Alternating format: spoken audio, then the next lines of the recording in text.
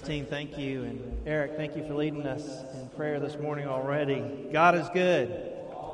And all the time, God is good. It is so good to be with y'all, be back with y'all this week. Some of y'all may not have known, but we tried to sneak away this past week as a family to get some vacation time that we didn't grab this summer. And we got chased out of Florida, a mandatory evacuation. And I know that that's near and dear to many of y'all's hearts.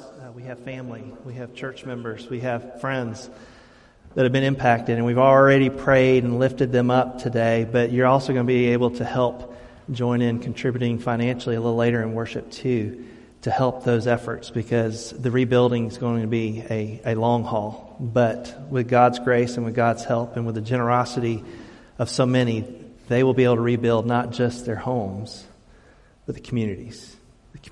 And that's our prayer for them this morning. So I, for one, am glad to see your faces again this morning. I did miss y'all last week. I'm going to miss y'all this next week. Just a heads up that I am actually going with my clergy accountability group on a renewal retreat this whole next week. So I ask that you pray for us. It's 7 pastors across the whole North Georgia area, and it's a motley crew. You can ask my wife. She sees the text thread. We're a hot mess, but we've got the grace of God with us, and we're going to be praying for one another, holding one another accountable, and worshiping together this next week. So I would appreciate your prayers for our time down this next week. It's a meaningful time for us.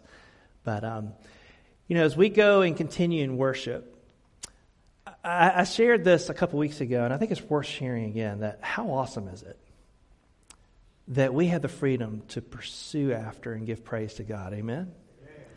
And equally, how awesome is it that this is a community that welcomes your questions, our fears, our doubts, because the truth is none of us have all the answers, right? And none of us are perfect, myself being the first among them. And we as a community of faith are not perfect, but we seek to follow after the way, the truth, and the life, the one who is perfect in himself and seeks to perfect in us what is not perfect. Amen? And so may we commit to sharing in hope, living with purpose for the sake of others as a community of faith. And I just want to give one more welcome to those of you that may be tuning in or joining us for the first time today. We're so grateful that you're here with us. But as we continue in praise of God, I have what might seem like an odd question to begin with this morning. Y'all ready for it? Have you ever considered yourself to be an idol worshiper? You ever consider yourself to be an idol worshiper? I'd like to say I haven't. And I'm sure you would like to think you haven't. But perhaps are we in some ways unaware of the idols in our midst? Unaware of the idols in our lives and in our relationships that keep us from the fullness of what God wants for you and for me and for us? Could it be possible? So just what is idols? And what do we do about idols? God had something to say about this as we continue in these 10 words of life. This is the second. We're about to hit the culmination of it, really where it all began with the first word next week. But today we're going to talk about idolatry. And it's a challenging word. It's a challenging word for me. And I suspect it is for you. But God's got something in that for us today. Amen? And God wants to bless us today with His Word and our reflection upon His Word. So turn with me to Exodus chapter 20, and we're going to read beginning in verse 4 and going through verse 6 this morning. This is God's Word for us. You shall not make for yourself an image in the form of anything in heaven above, or on the earth beneath, or in the waters below. You shall not bow down to them or worship them, for I, the Lord your God, am a jealous God, punishing the children for the sin of the parents to the 3rd and 4th generation of those who hate me, but showing love to 1,000 generations of those who love me and keep my commandments.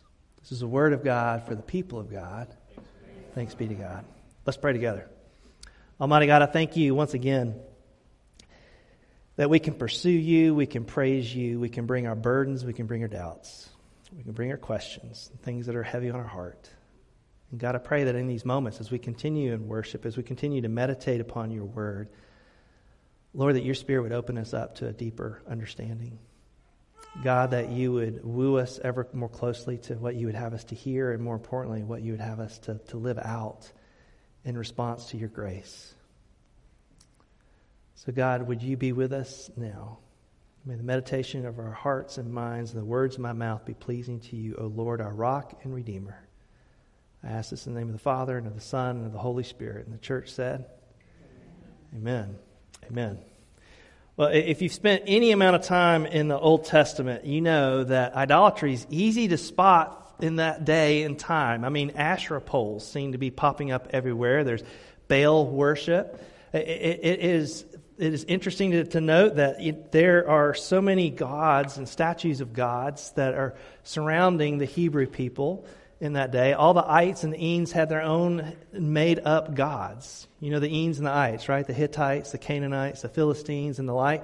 They are surrounded by a culture that basically worshipped inanimate objects as part of their going day in, day in, and day out. And not to mention that the Hebrew people, if you remember, when these 10 words were given to them, they had just been delivered from where? Egypt. They had been in bondage to a country and to a community and to a culture that basically idol worship was commonplace.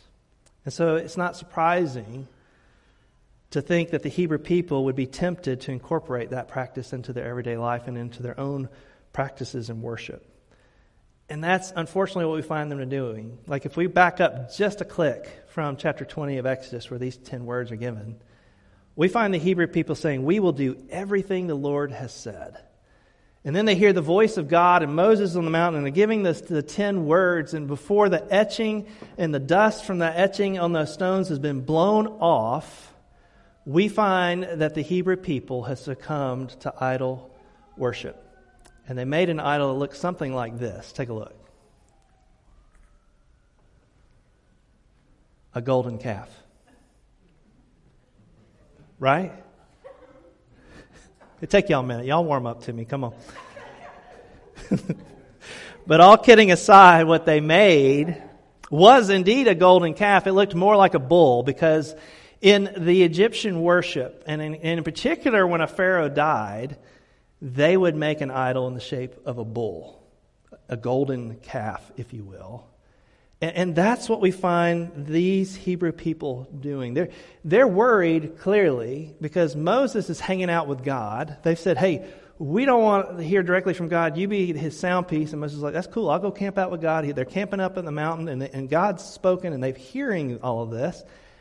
And yet we find that these Hebrew people get a little impatient because Moses and God are having a little too much of a party up there, and they're fearful. And maybe they're worried about what is going on and what might happen to them. And so they turn to Aaron. They say, hey, make us some gods that will go before us because we don't know what's happened to this Moses. And if you look in Exodus 32, you find Aaron responding to their demands, their pressure on him. He gives in. He says this. He says, take off the gold earrings that your wives and your sons and your daughters are wearing. And in parentheses here, just put some context to it. When they were delivered out of Egypt, do you remember what God had told them to do? Go home to home and ask for the gold, the jewelry of all the Egyptians. So the very items that God had blessed them with, the wealth that they blessed them with, they're wearing. And here, Aaron said, hey, take them all off and bring them to me. So all the people took off their earrings and brought them to Aaron. And he took what they handed him and made into an idol cast in the shape of a calf, fashioning it with a tool. Then they said, these are your gods, Israel, who brought you up out of Egypt. And in verse 5 of 32, we find it going on. It says, and when Aaron saw this, he built an altar in front of the calf and announced, tomorrow there will be a festival to the Lord. So the next day, the people rose early and sacrificed burnt offerings and presented fellowship offerings. And afterwards, they sat down to eat and drink and got up to indulge in revelry. They had a big boozing party. It was a crazy time. And you may be thinking in reading this, you're like, well, that's back then. This is now. Idolatry like that doesn't really happen today, right? Or right? So just what is an idol? What is an idol? And why should we be concerned about idols? The Hebrew word here is pasel, and it means carved image or graven image, and you see that in our translations. And while golden calves may be of a gone era, we have our own golden images or golden calves of our own day. And I think what's interesting here is there's a fact in the second word that God makes clear in the reading that we found, and that's this, that idols don't exist on their own. We create them. Let me say that again. Idols don't exist on their own. We create them. And not only do we create them, but we worship them.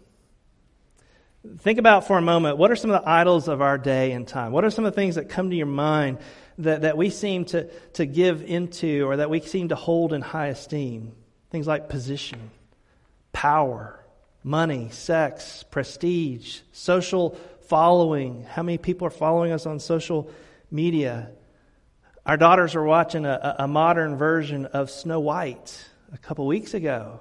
And you remember what the witch said? Mirror, mirror on the wall, who's the fairest of them all? We still idolize beauty in this culture and in this day, don't we? And if you're having a hard time thinking of other idols, let me expand the definition for us today. Another way to understand an idol is this. Anything we turn to when we're looking for security, for identity and meaning in life. Anything we turn to looking for security, for identity and meaning in life. And this is what we find the Hebrew people doing in creating this golden calf. They're worried about whether their fearless leader, Moses, is going to show back up. You know, the one with the rod and the staff that did all the tricks, if you will, in front of the Pharaoh and then struck it in the sea and allowed them to walk across dry land. The one that called upon God and manna and quail fell from the sky to feed them. This Moses is gone. They're worried about that. And perhaps in another sense, they keep looking over their shoulder. Are the Egyptians going to reform another army and come after us? And so in a sense of feeling insecure, despite the voice of God, the cloud of God over them, they needed something they could see, something that could soothe them. And so they took off their jewelry and they made something in their own image, this image of a golden calf. Only what they created by no means could do for them what God can do and had already done for them. Offer them a sense of security, a sense of identity, a sense of belonging, a sense of purpose in life.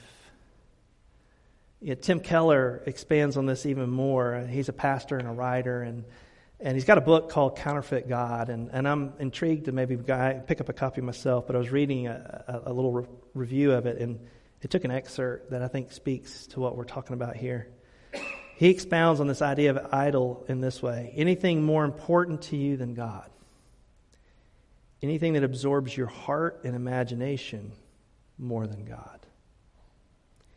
Anything you seek to give you what only God can give. Which begs the question, what is it that you and I turn to for security, for identity, for purpose in life outside of God? What do we turn to meet a need that only God can meet? Where do we turn and place our trust for security or lean in on to calm our fears or to dull or better yet mask our pain? Because whatever that is for you and whatever that is for me, will at risk becoming a modern day golden calf in our lives. And see, here's the problem with idols. Even though they may serve us well at first, we ultimately end up serving them. It doesn't matter whether it's alcohol or accolades. It doesn't matter whether it's something that we perceive as bad or good. I've shared with y'all before that, I was awarded a senior superlative, Mr. Dependable, in high school. And it's an honorable trait. I think most of us would agree to be dependable, and it was humbling to receive it. And my peers saw in me that I was somewhat of a Mr. Dependable. They called me Dad. That was my nickname in high school. I don't know how many teenagers want to be called Dad, but I was called Dad. And it was a beautiful thing in some ways. I was a designated driver in high school and college. And if y'all need an Uber or a Lyft today, I'm your man. I'll be your designated driver. I was the one that would step up and be the team lead on a school project. You know those projects where everybody has to kind of work together as a team? And maybe it was my OCD. I wanted to make sure it was done right. Anybody like that? Yeah, some of us like that. Okay, yeah. Apple doesn't fall too far from the tree, does it, Claire? But, I found that this good trait got to a place that rather than being life-giving, it was life-taking. You may be wondering how in the world that it was doing this. It was because I began to find my sense of self-worth in being seen as Mr. Dependable rather than finding my identity in Christ Jesus. And any time that we end up doing this, we end up becoming enslaved to our idols. You see, that's the irony, isn't it? That idolatry enslaves us. The very thing that God had just delivered the Egyptian people from, he wanted to help ensure that they would not fall back into that in their own doing. And that's what idolatry does to us. We end up enslaving ourselves. We end up not only serving them, but we bow down and worship them, only to discover that they'll disappoint us. Why? Because they're not God. They'll fail us, whether it's a person or a thing or an item or a community. They will fail us because they're not God. God and God alone is the one that can fulfill our greatest needs. You see, we can coast through life with idols in our life when we wake up one day and we realize that we've begun to worship what we've created rather than the one who created us. Ever been there? Maybe some of us are there today. This is what we find the golden calf Hebrew people doing right after having been delivered from that. Now, one of the things I like about Sean Gladding in the book, The 10, many of y'all are in a small group kind of walking through that, and it's been a fascinating read, and it's not too late to jump in one of those discussion groups to unpack this, but he draws a point about idolatry being that it's not just personal. It's not just something we do individually, but it's something we do corporately also. You think about as a nation, are there things that we idolize? I would say that one of the things that we idolize is celebrity status. I mean, we even have the recurring show, American what? Idol. I mean, we don't even hide around what it is, right? I mean, we call it out for what it is, and yet we celebrate it, don't we? But as a nation, we also sometimes can idolize our flag, can sometimes idolize our economy, can sometimes idolize a political party. Sometimes we can even idolize our personal freedoms. And we end up elevating them above God himself when we begin to worship them, don't we? And it's not just a country thing, but it's also a church thing. And I hate to go there, but I have to go there because that's what I've been reflecting on as well, is that even in our desire to worship God, we can sometimes get distracted by the way in which we've created things in our walk with God.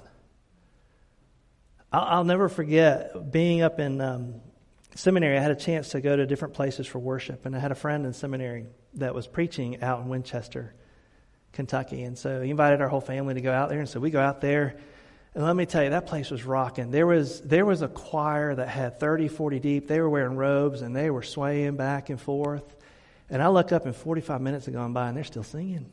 Man, it was awesome. And you think I get long-winded up here, y'all? My friend got out to preach. Worship wasn't over for another hour.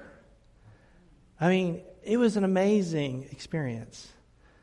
But as I went to pick up our girls, our oldest, and you know how kids are, innocent and just speak the truth sometimes, or don't know what they're looking at, Alexis was pointing at this beautiful mural in the kids' area and said, "Daddy, why is Jesus black?" You see, it was an all-black African-American Baptist church. And over my shoulder here is an image of Jesus that's white.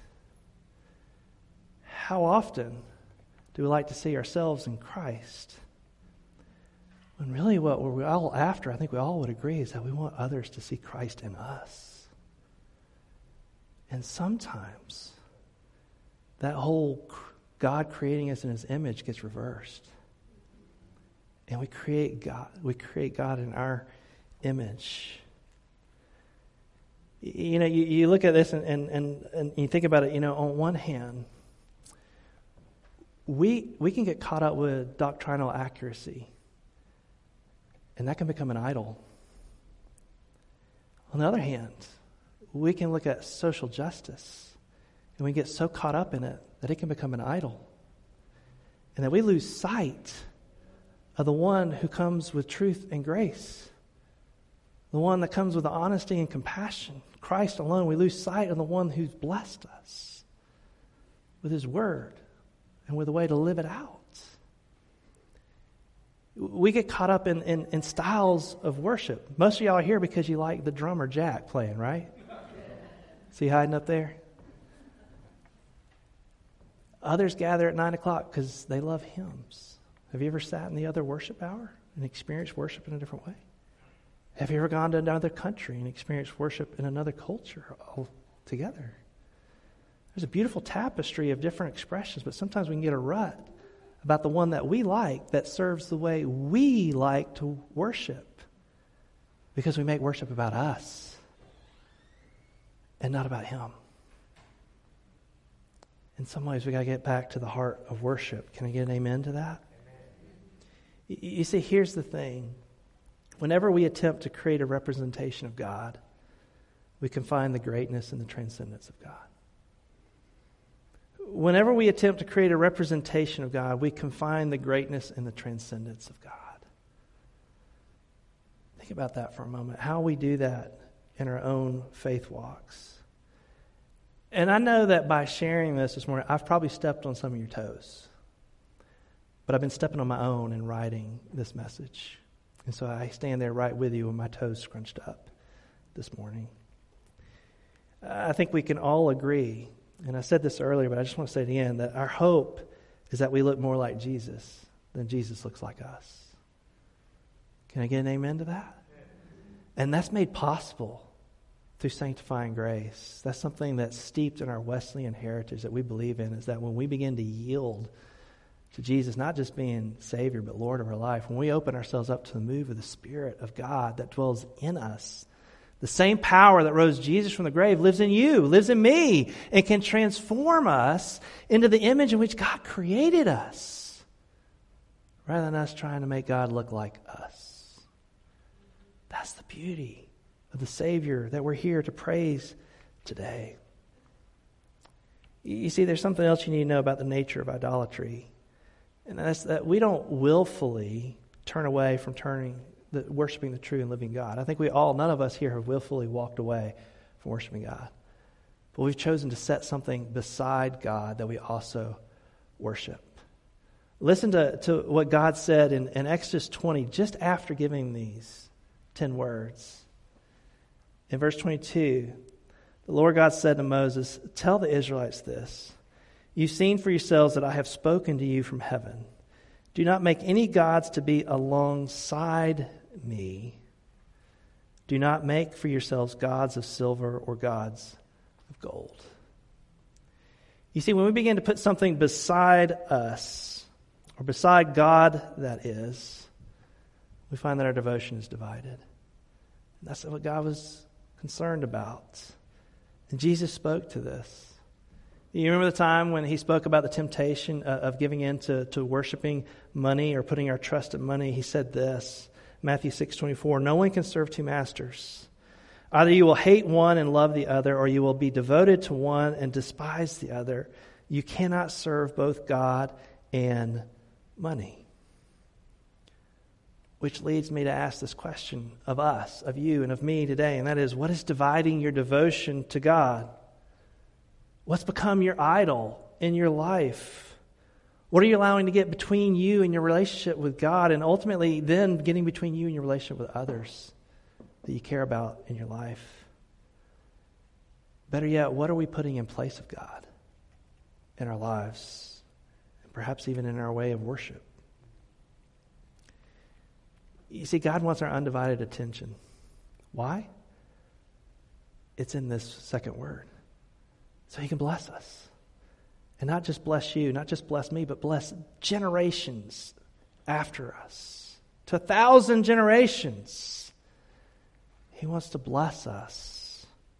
We can only do that when we turn to him and we give him the undivided attention that he's giving us. You see, after all, God's given his all, hasn't he? He's all in for you. He's all in for me.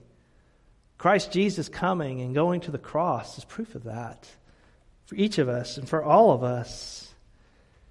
Christ gave his life so that we might no longer experience the bondage of our own idolatry in our lives, to break that which holds us back. It's Christ who wants to restore your sense of worth, your sense of identity, the reality that you are of sacred and great worth to God. Now, who here doesn't want that? A greater sense of security, a greater sense of identity, a renewed sense of purpose in life? I think we all do. I think we all do. So how do we do that? Where do we go from here? I'm reminded of a time in Bolivia that I had, and there was this guy called the Idol Slayer.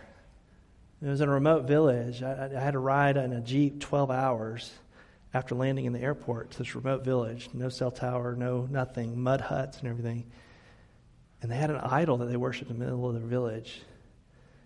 And after he came to Christ and he began to read God's word, he began to become convicted that they were bowing down to this idol in their village, and he tore it down. Is there an idol that needs to be torn down in your life? Is there something that you need knocked down? I think God's calling us to cast down our idols today. Each of us. All of us. So how do we do that? Practically speaking, how do we do that? Well, I love the way that Sean Gladding oftentimes gives some practical ways to do this. And in the reader guide, a companion to the book, The 10, he offers 2 practical ways, and I think they're worth sharing here. And if you're in one of those small groups, you can unpack it a little later. The first one is this: to practice random acts of kindness. Now, you may be wondering, what's that got to do with idol worship? Well, at the root of idolatry is selfishness. A sense of trying to fill self, to gratify self, to fill in for self. And when we begin to be random in our acts of kindness, we begin to go from selfish to selfless. You remember Jesus at the banquet said, you don't invite those that can return the favor. Party at my house this week, party at the Browns next week, right? He said, no, invite those that can't return the favor. You see, by practicing random acts of kindness, you get your mind off yourself and onto others and what God wants to do through you in blessing other people. And the second thing is this: be intentional about confessing to God and to other people that you trust your fears, your insecurities, and anything else that draws you toward your idol. The men's group that I'm a part of on Saturdays, we had an awesome experience yesterday. It was divine interruption in a divine moment, if you will. Normally, after a lot of giggling and laughing, and we do, am I right, Michael? There's plenty of that. My wife can hear us through the windshield when she's sitting in the car 100 yards away, because we're sitting outside of the Reeves house right here. But we normally crack open God's Word, and we get into God's Word before we get into each other's life. But one of the guys in our group said, I've got something I'm struggling with relationally in my family, and I just got to get it off my chest. I need to share this with you, and I need to share this. We look up and an hour's gone by as this man has been bold enough and yet humble enough to get real with what he's struggling with and allow the other guys in that group to surround him and encourage him and lift him up and offer words of encouragement and also accountability. Because something happens when we begin to confess those things that got a stronghold in our life. They no longer have the stronghold they once had. We have spoken them in a way that shame and guilt of keeping them in no longer can hold us. Do you have a trusted friend? Do you have that one? Do you have that one small group that you can get real with? You can be honest with? Because it's life-giving, y'all. And it will begin to help take away the shackles of that idolatry as Christ in the collective group begins to minister to your heart and your soul. I can promise you that. let's get back to the heart of worship. Let's cast down some idols today as we continue in worship. Let's realize that we worship the risen Lord, Jesus Christ, Christ alone. He is our source of our identity. He is the source of our security. He is the source of our freedom. He is the source of our eternal life. And He wants to simply just walk with you. Just like God walked in the cool of the night with Adam and Eve before the fall, God desires to do it again with you through Christ. But you have to let Him in. Will you let Him in? Let us pray. Almighty God, I thank You today for this word. It's a hard word. It's a word that has it's been stepping on my toes and challenging me to look inwardly and yet at the same time to look outwardly. And God, I confess what a mess I have made at times in my own life of succumbing to idolatry, even good things like Mr. Dependable and even the curmudgeon-y things that I have looked to console me when only You and only You can fill that God-sized hole in my life. And I recognize that I'm not the only one that feels that way, that knows of that. Everyone here, I believe, can confess that if they're honest. So God, I thank You for Your Son, Jesus Christ, that even in spite of our temptation to continue to go after things that we can create, that You as our Creator pursue after us all the way to the cross. And Lord, that Your grace is sufficient. So no matter where we've gone, where we've put our trust, no matter what we have put in place of our relationship with You and therefore impeded our relationship with others, God, Your grace is sufficient to forgive us, to free us. And so, Lord, I pray that the power of the presence of the Holy Spirit would be palpable today.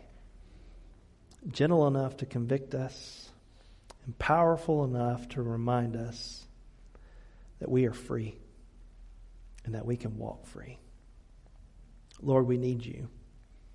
And we seek to worship You and You alone today. I ask this in the name of the Father, and of the Son, and of the Holy Spirit. And the church said, amen.